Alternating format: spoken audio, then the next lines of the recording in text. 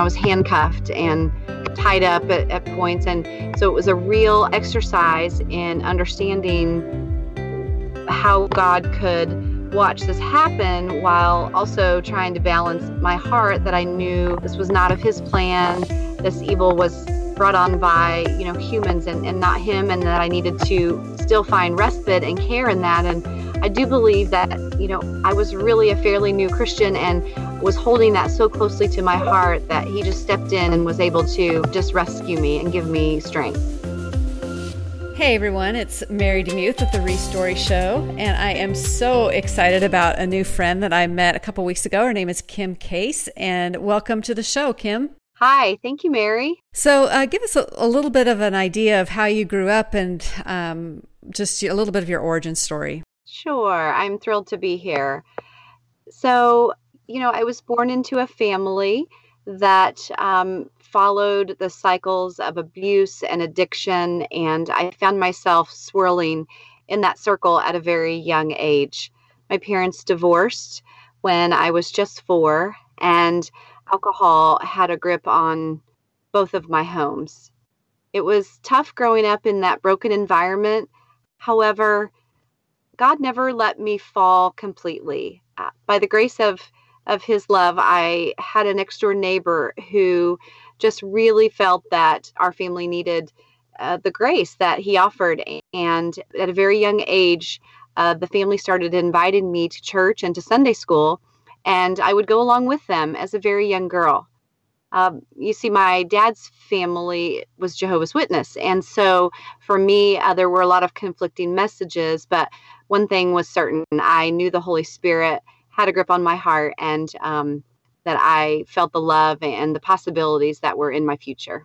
That's amazing. And so you grew up, did you get married? Do you have kids? I did both. And I have 2 wonderful girls that are now adults, which seems a little strange as I reflect, but they are out of college. My youngest is about to graduate and are starting their lives, and it's wonderful to see them break some of the cycles. And, I was the first generation to go to college, and they were so willing and ready. And so that's exciting to see.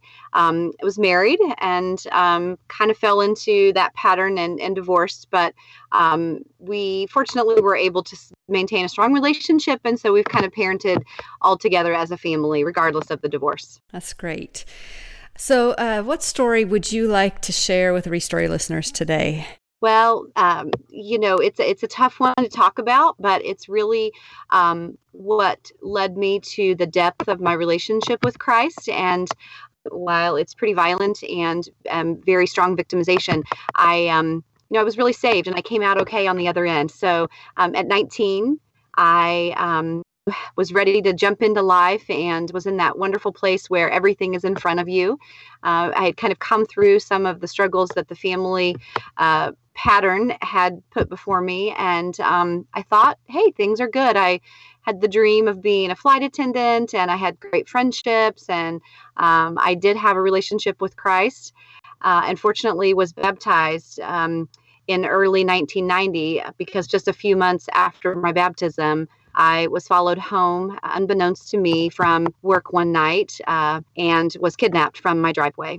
I can't even imagine how scary that. I just, I think a lot of people have that fear, like, especially when you're a kid, you have this fear someone's going to chase after you, grab you or whatever, but you actually had that experience. So what went through your mind when that initially happened? Well, Mary, it is such a difficult thing to truly experience because, like you said, we all have that fear and that worry. And when the realization hit me that it was actually happening, I think you go into an automatic pilot kind of place, which is sort of a coping skill and a mechanism that was helpful to me.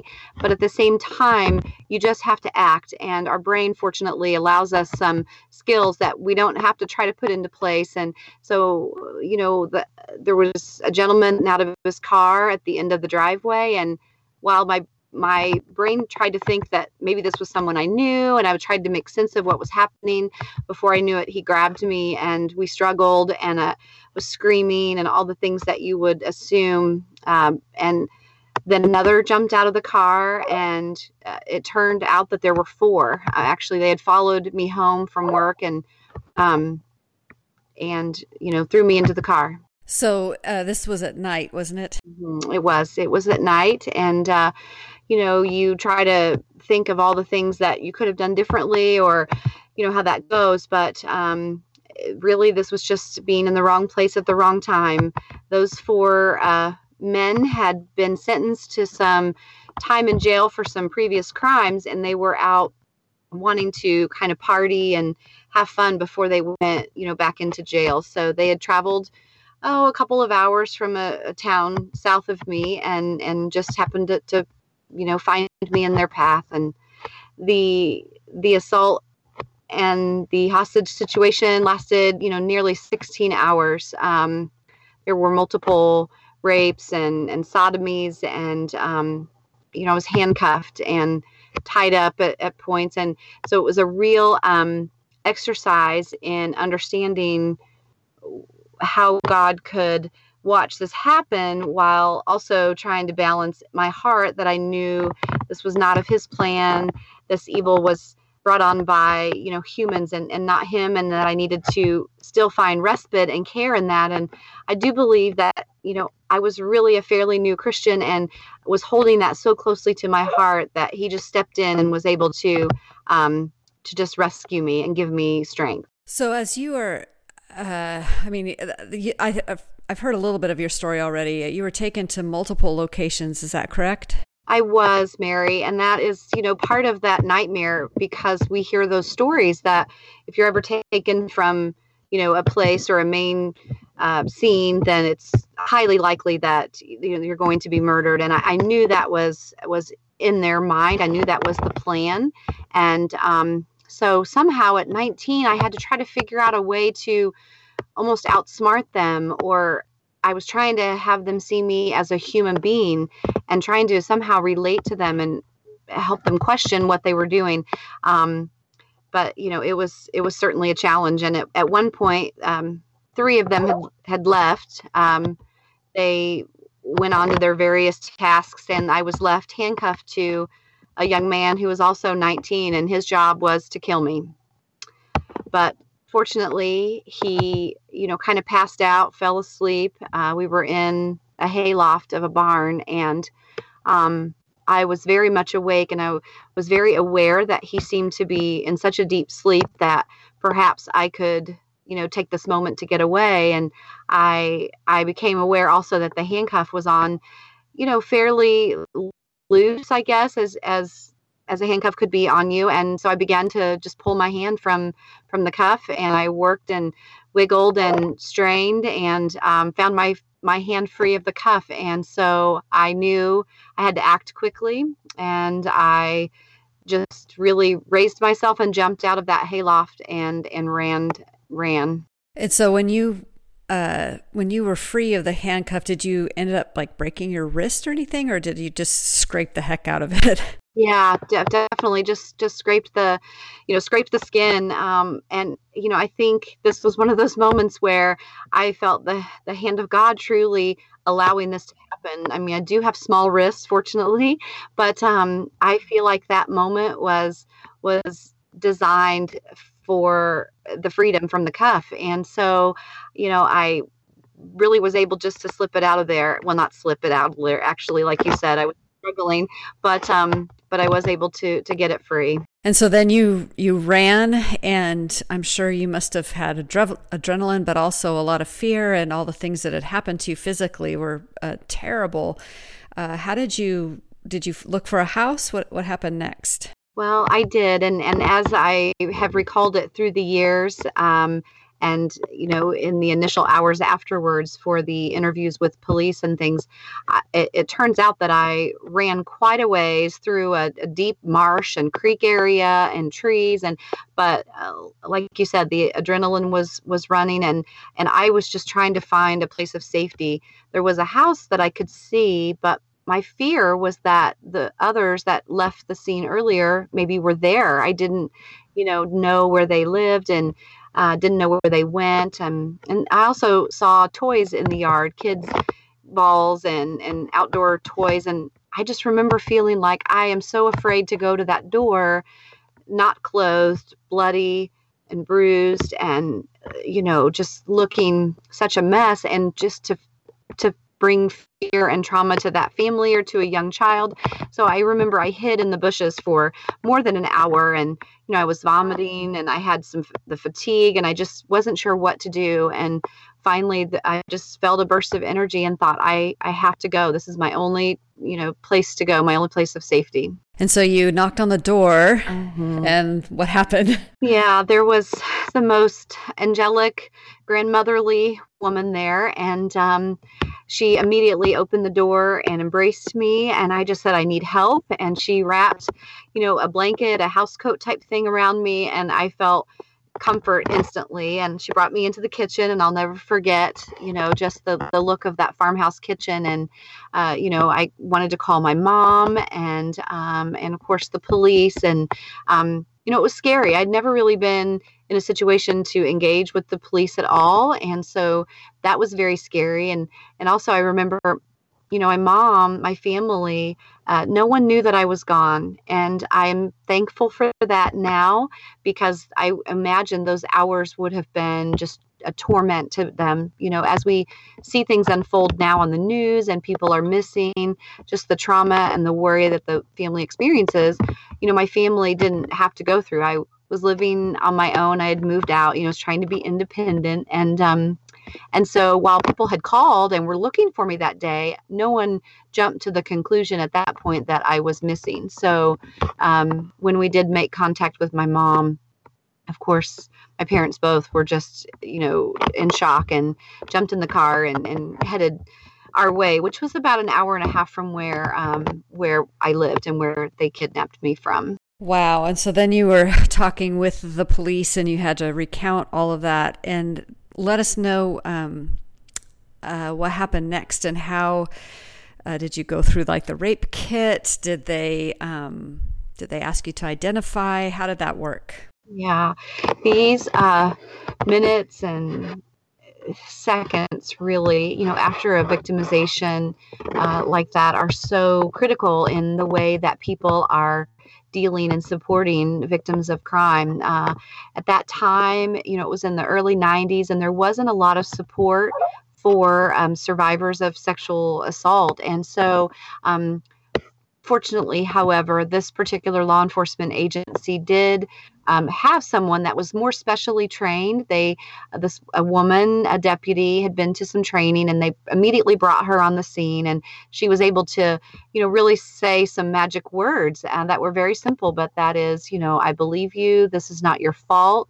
I will help you with this. And I think that set the tone for me, that they were on my side. And after hours of basically interrogation, as I had to relay every account of every assault by all four men, which at some points were happening at the same time. So it was difficult to really recall. And oftentimes after trauma, your brain locks away certain memories in order so that you can survive mentally. And so, it doesn't always come out chronologically or in a way that makes a lot of sense. And so they gave me a lot of time to just stabilize and allow those memories to surface and to share. And then, as you indicated, of course, then next comes the really brutal rape kit, where you go to the emergency room, the hospital, and I think doctors and nurses are much more highly trained now to offer compassion and concern.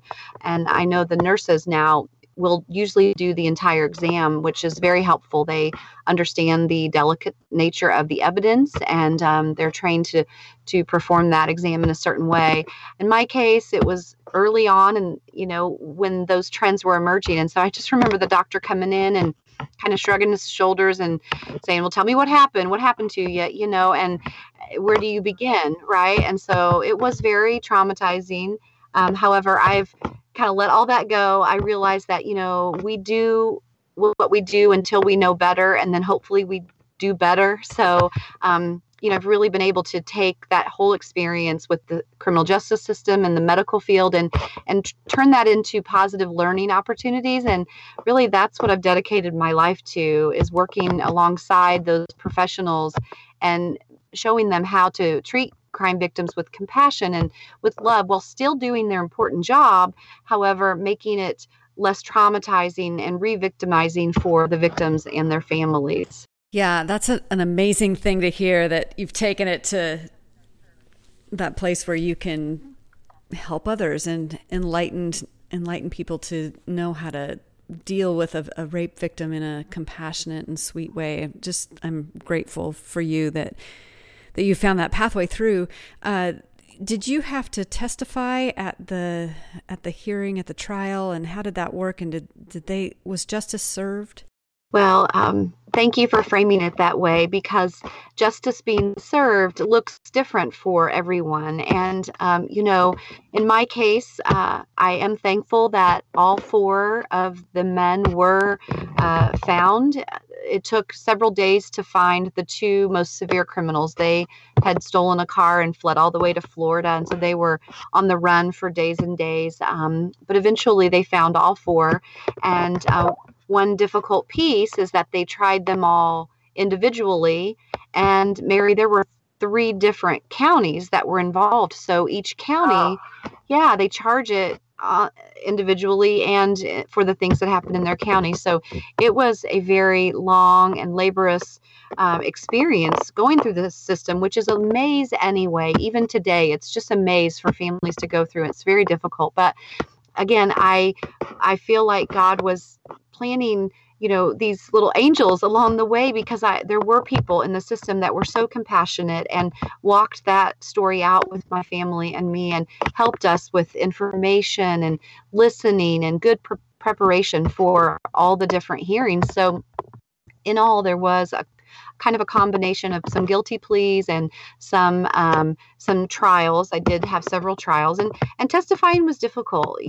The defense attorneys do everything they can to confuse you and trip you up and make it appear that you're lying. And, that in itself is like another rape, because you think there's so much evidence and it's so clear what happened, but yet, they still try to make you appear the one on fault on the stand. And so, and again, I had never been through anything with the criminal justice system, so it was all different for me. But in the end, they were all found guilty or pled guilty to a variety of charges, and some of them have more than 100 years in our Department of Corrections, and a couple of them had less due to the types of charges that were filed against them. But that at that phase, it's still not done. I've had 6 parole hearings over the years, 5 on the driver of the car, and he will get out probably within the next 10 years. The others, I think, will be in for another 20 or 30 years. But, just having that be the story of my life in those early 20s, really changed what I thought was possible. And it definitely set me on a path that I didn't expect to be on. That's for sure. Yeah, just the trauma involved in that story is so big. How did you begin to walk through healing and, questioning God, and where were you, and all the things that a lot of sexual abuse victims ask those very honest questions? Yes.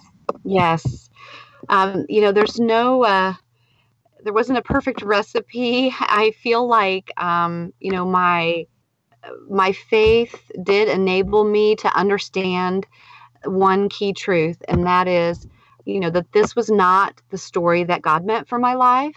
And while, people brought this on in a way that was so brutal and violent, I had to try to hold on to what He had intended. And so for me, I just kept seeking that.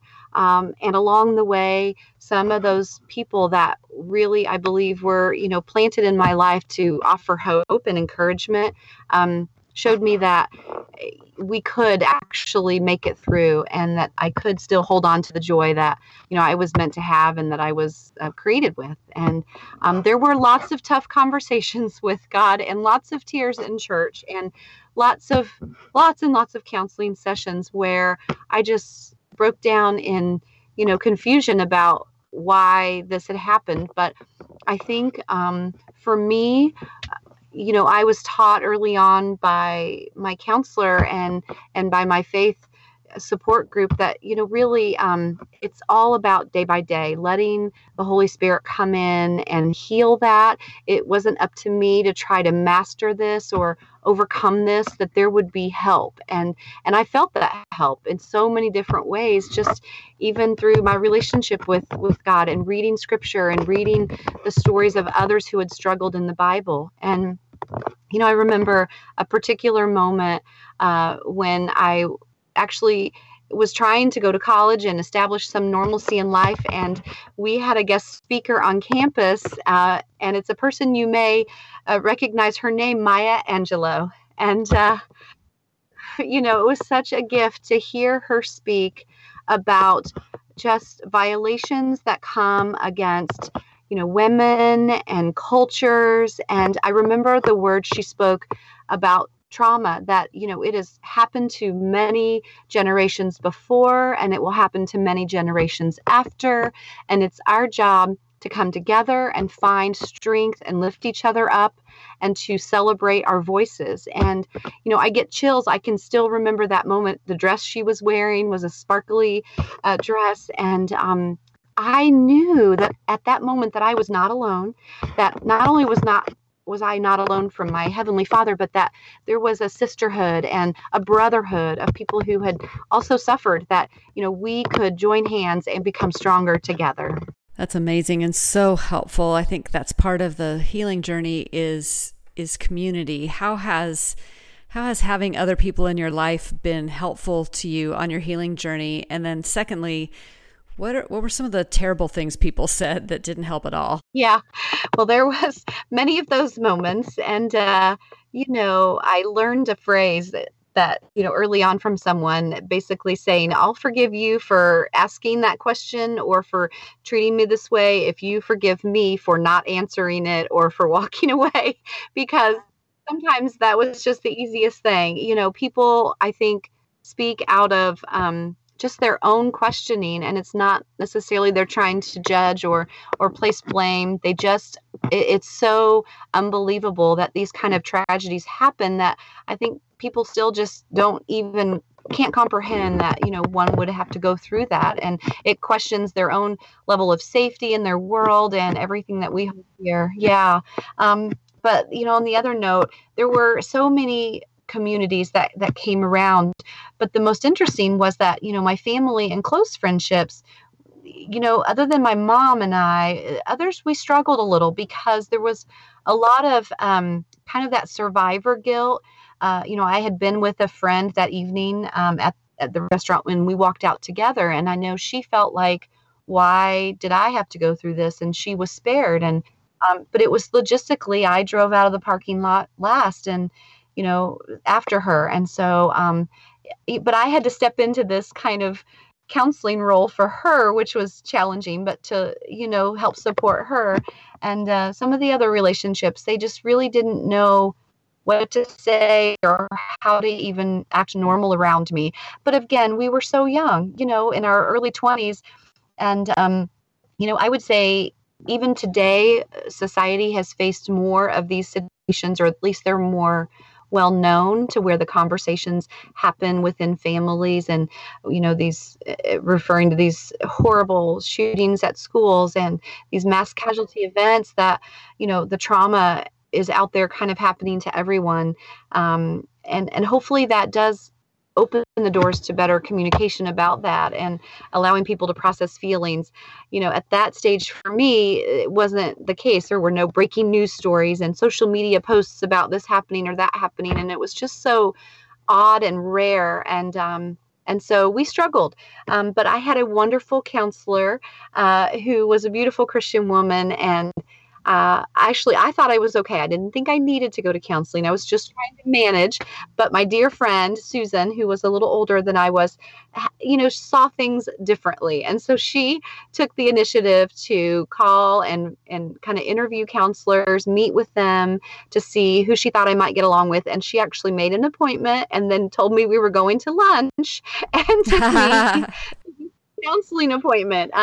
Yeah. So, but it really allowed me to process so many things from childhood, also the assault and the rapes and just the pain of going through the system. And so, that was a turning point for me though, because I did have a place where I could just talk about it all safely. And that was very important. Yeah, I don't think I can emphasize enough the importance of good counselors and good counseling. Really, really important. When I want to just jump back a little bit, when you were in the middle of that complete terrible trauma, was there a moment in the middle of it where you sensed God with you, or did you check out? Like most people go through, major traumatic breaks and they just kind of check out, and that's part of God's grace too. So I just wanted to know curiously if you had a moment where you were like, okay, God is with me. He's going to help me through this. Yes. Thank you for asking me that, because there are actually two moments, one during the brutality of the assault and one in the months afterwards where I was at a true breaking point. But during the assault, there was a moment that they had pulled me down by a creek, and they had handcuffed me to the underpinnings of the bridge that we were under, and they had kind of walked away and then come back, and they were assaulting me, and then they walked away again, and I just remember stirring, and all of a sudden the sound of the birds and the water in the little creek became so loud, and a roar of these beautiful nature sounds that it was almost as if it was the voice of God. And I remember opening my eyes and just feeling as if I could see all that happening, but I knew I was being held. And even today, I can feel the feeling of being completely surrounded with this love feeling that was so pure. And it enabled me to almost refocus and re-engage with my cognitive abilities to understand how I could escape at some point, and to believe that I could escape at some point. It was as if I was at that point of giving up, and that full love feeling came in the way of nature. And there's so much comfort for me still there in the sound of the birds, or the trees blowing in the wind, and the sound of water in the creek.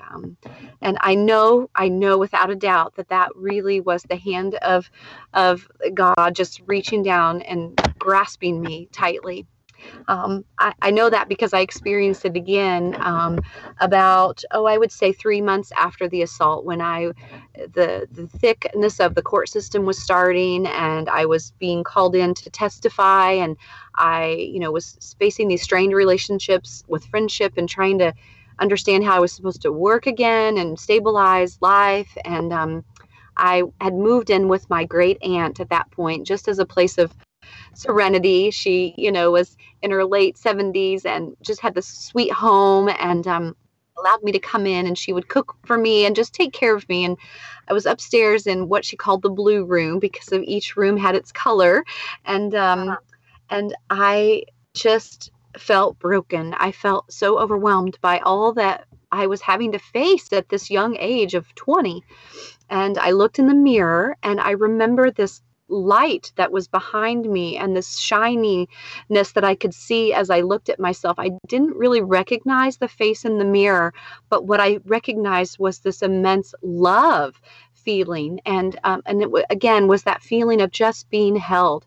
And I think that was a moment where I would have really been broken. And yet I just, broke down, got down on my knees and cried out to the Lord. And again, remembered that, or was reminded that this was not my burden to carry alone, and it was not even my burden, and that, I could make it through it. So those moments have been so special to me through the years, as I faced consequences that I feel like are a result of that trauma that I faced, and just the path and the trajectory of that my life afterwards, and the fact that that's just hasn't been fair.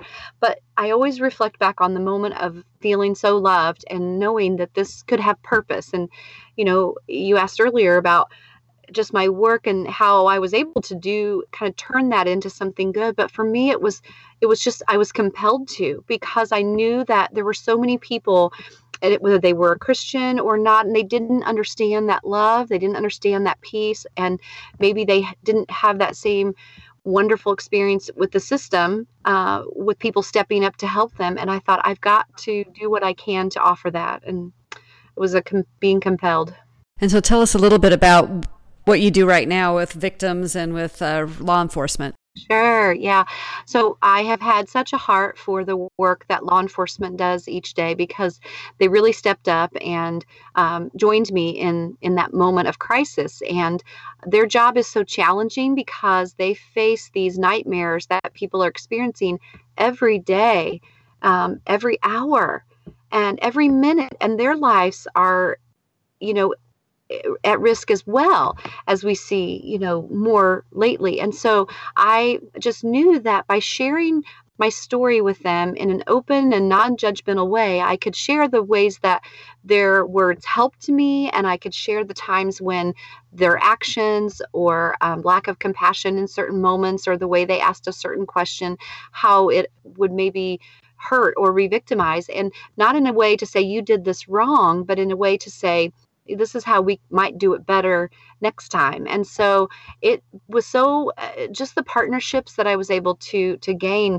by sharing openly and by telling them my story and being vulnerable with it, I think allowed them to want to do better, because everyone has loved ones, brothers, sisters, wives, husbands that are victimized and hurt. And we would want someone to handle them with such compassion, and that's why they're in that work, to serve. And so for me, I've been able to help them through training. I do a lot of training opportunities where I'll share my story, and we go in deep dive into investigations of child abuse, sexual assault, domestic violence, and talk through each individual component and what are some things they can do that make it less difficult for those victims. I've done the same with the courts and with a bunch of different allied groups that work with victims, work to change laws to be more friendly, to give victims more rights in the system, instead of just being a witness to what happened, even though it happened to them personally, but to give them rights where they had a voice, so that finding justice doesn't necessarily mean that there is charges and an arrest, because sometimes that just doesn't happen, but that they felt cared for and a part of the system, and that gave them some sense of justice, as well. Yeah, that's so important. And had I had that had anyone ever taken any interest in what I went through and taken me to the police, that would have been really great. But if that had happened to me, I would have really appreciated that tenderness, the compassion, and that extra understanding that a victim's not just a crime victim, but they're actually a human being who's gone through trauma. And as you said, we both have been through it, and it's an interesting journey. So what advice would you give to someone who's gone through a traumatic experience? That's such a kind of a simple question. However, the answer is so in depth, because I think the first piece of advice that I give someone when I experience a loss with them, because that's the work I do now, is advocacy. So, I've joined people in those moments of loss and trauma. And I think for me, I ask them to lean deep into themselves and to realize that this was not the path that was laid out for them. This is something that happened due to the act of another, but they have another story. And so when you and I met and I learned more about you and the way that you really framed this restory. It's beautiful. You put words to what I had been thinking all these years, because I had to keep reminding myself that my story matters. And just because this is the story that had developed, there was still another story that God had put before me that I could still claim. And all I had to do was take one step, another step, another step, and that story would eventually be revealed. And it's still being revealed. Of course, life has not been this easy cakewalk, even despite this. But I still believe that He is revealing that story to me every day through new friendships, through new relationships, and just through, the beauty of the world that we live in. That it's not the end of your story. It's not the defining moment of your life, that there can be more, there can be something new. God can do good work. Yes, absolutely. And as a matter of fact, I think he likes when we can shine His light despite these losses, because I'll be honest, there's probably no way I could have really survived and overcome without His glory and His grace. And so when people say, I never knew that about you, or I look at you and I never would think. And for me, it's such a great, reflection of His love in me and His power in me. And so I can just surrender to that and say, it's all God. It's all God. Yes, I would definitely agree with that. So as you look back over the past year, just to keep it a little fresh, how has God restoried you or given you a new story this past year? Well, Mary, even in this current time, I've faced challenges. I lost my mom recently. She got West Nile virus, which was, not something typical, and was deathly ill, and then passed from that. I've lost a sister to breast cancer. So the journey still is unfolding with difficulties. But for me, I think the way that I see his restoring is that He continues to bring new things into my life and new opportunities, not for a personal gain, but opportunities where I can share my experience in complete humbleness and vulnerability to just encourage someone that I, may never know, but so that they can see and learn about the power of His love and healing.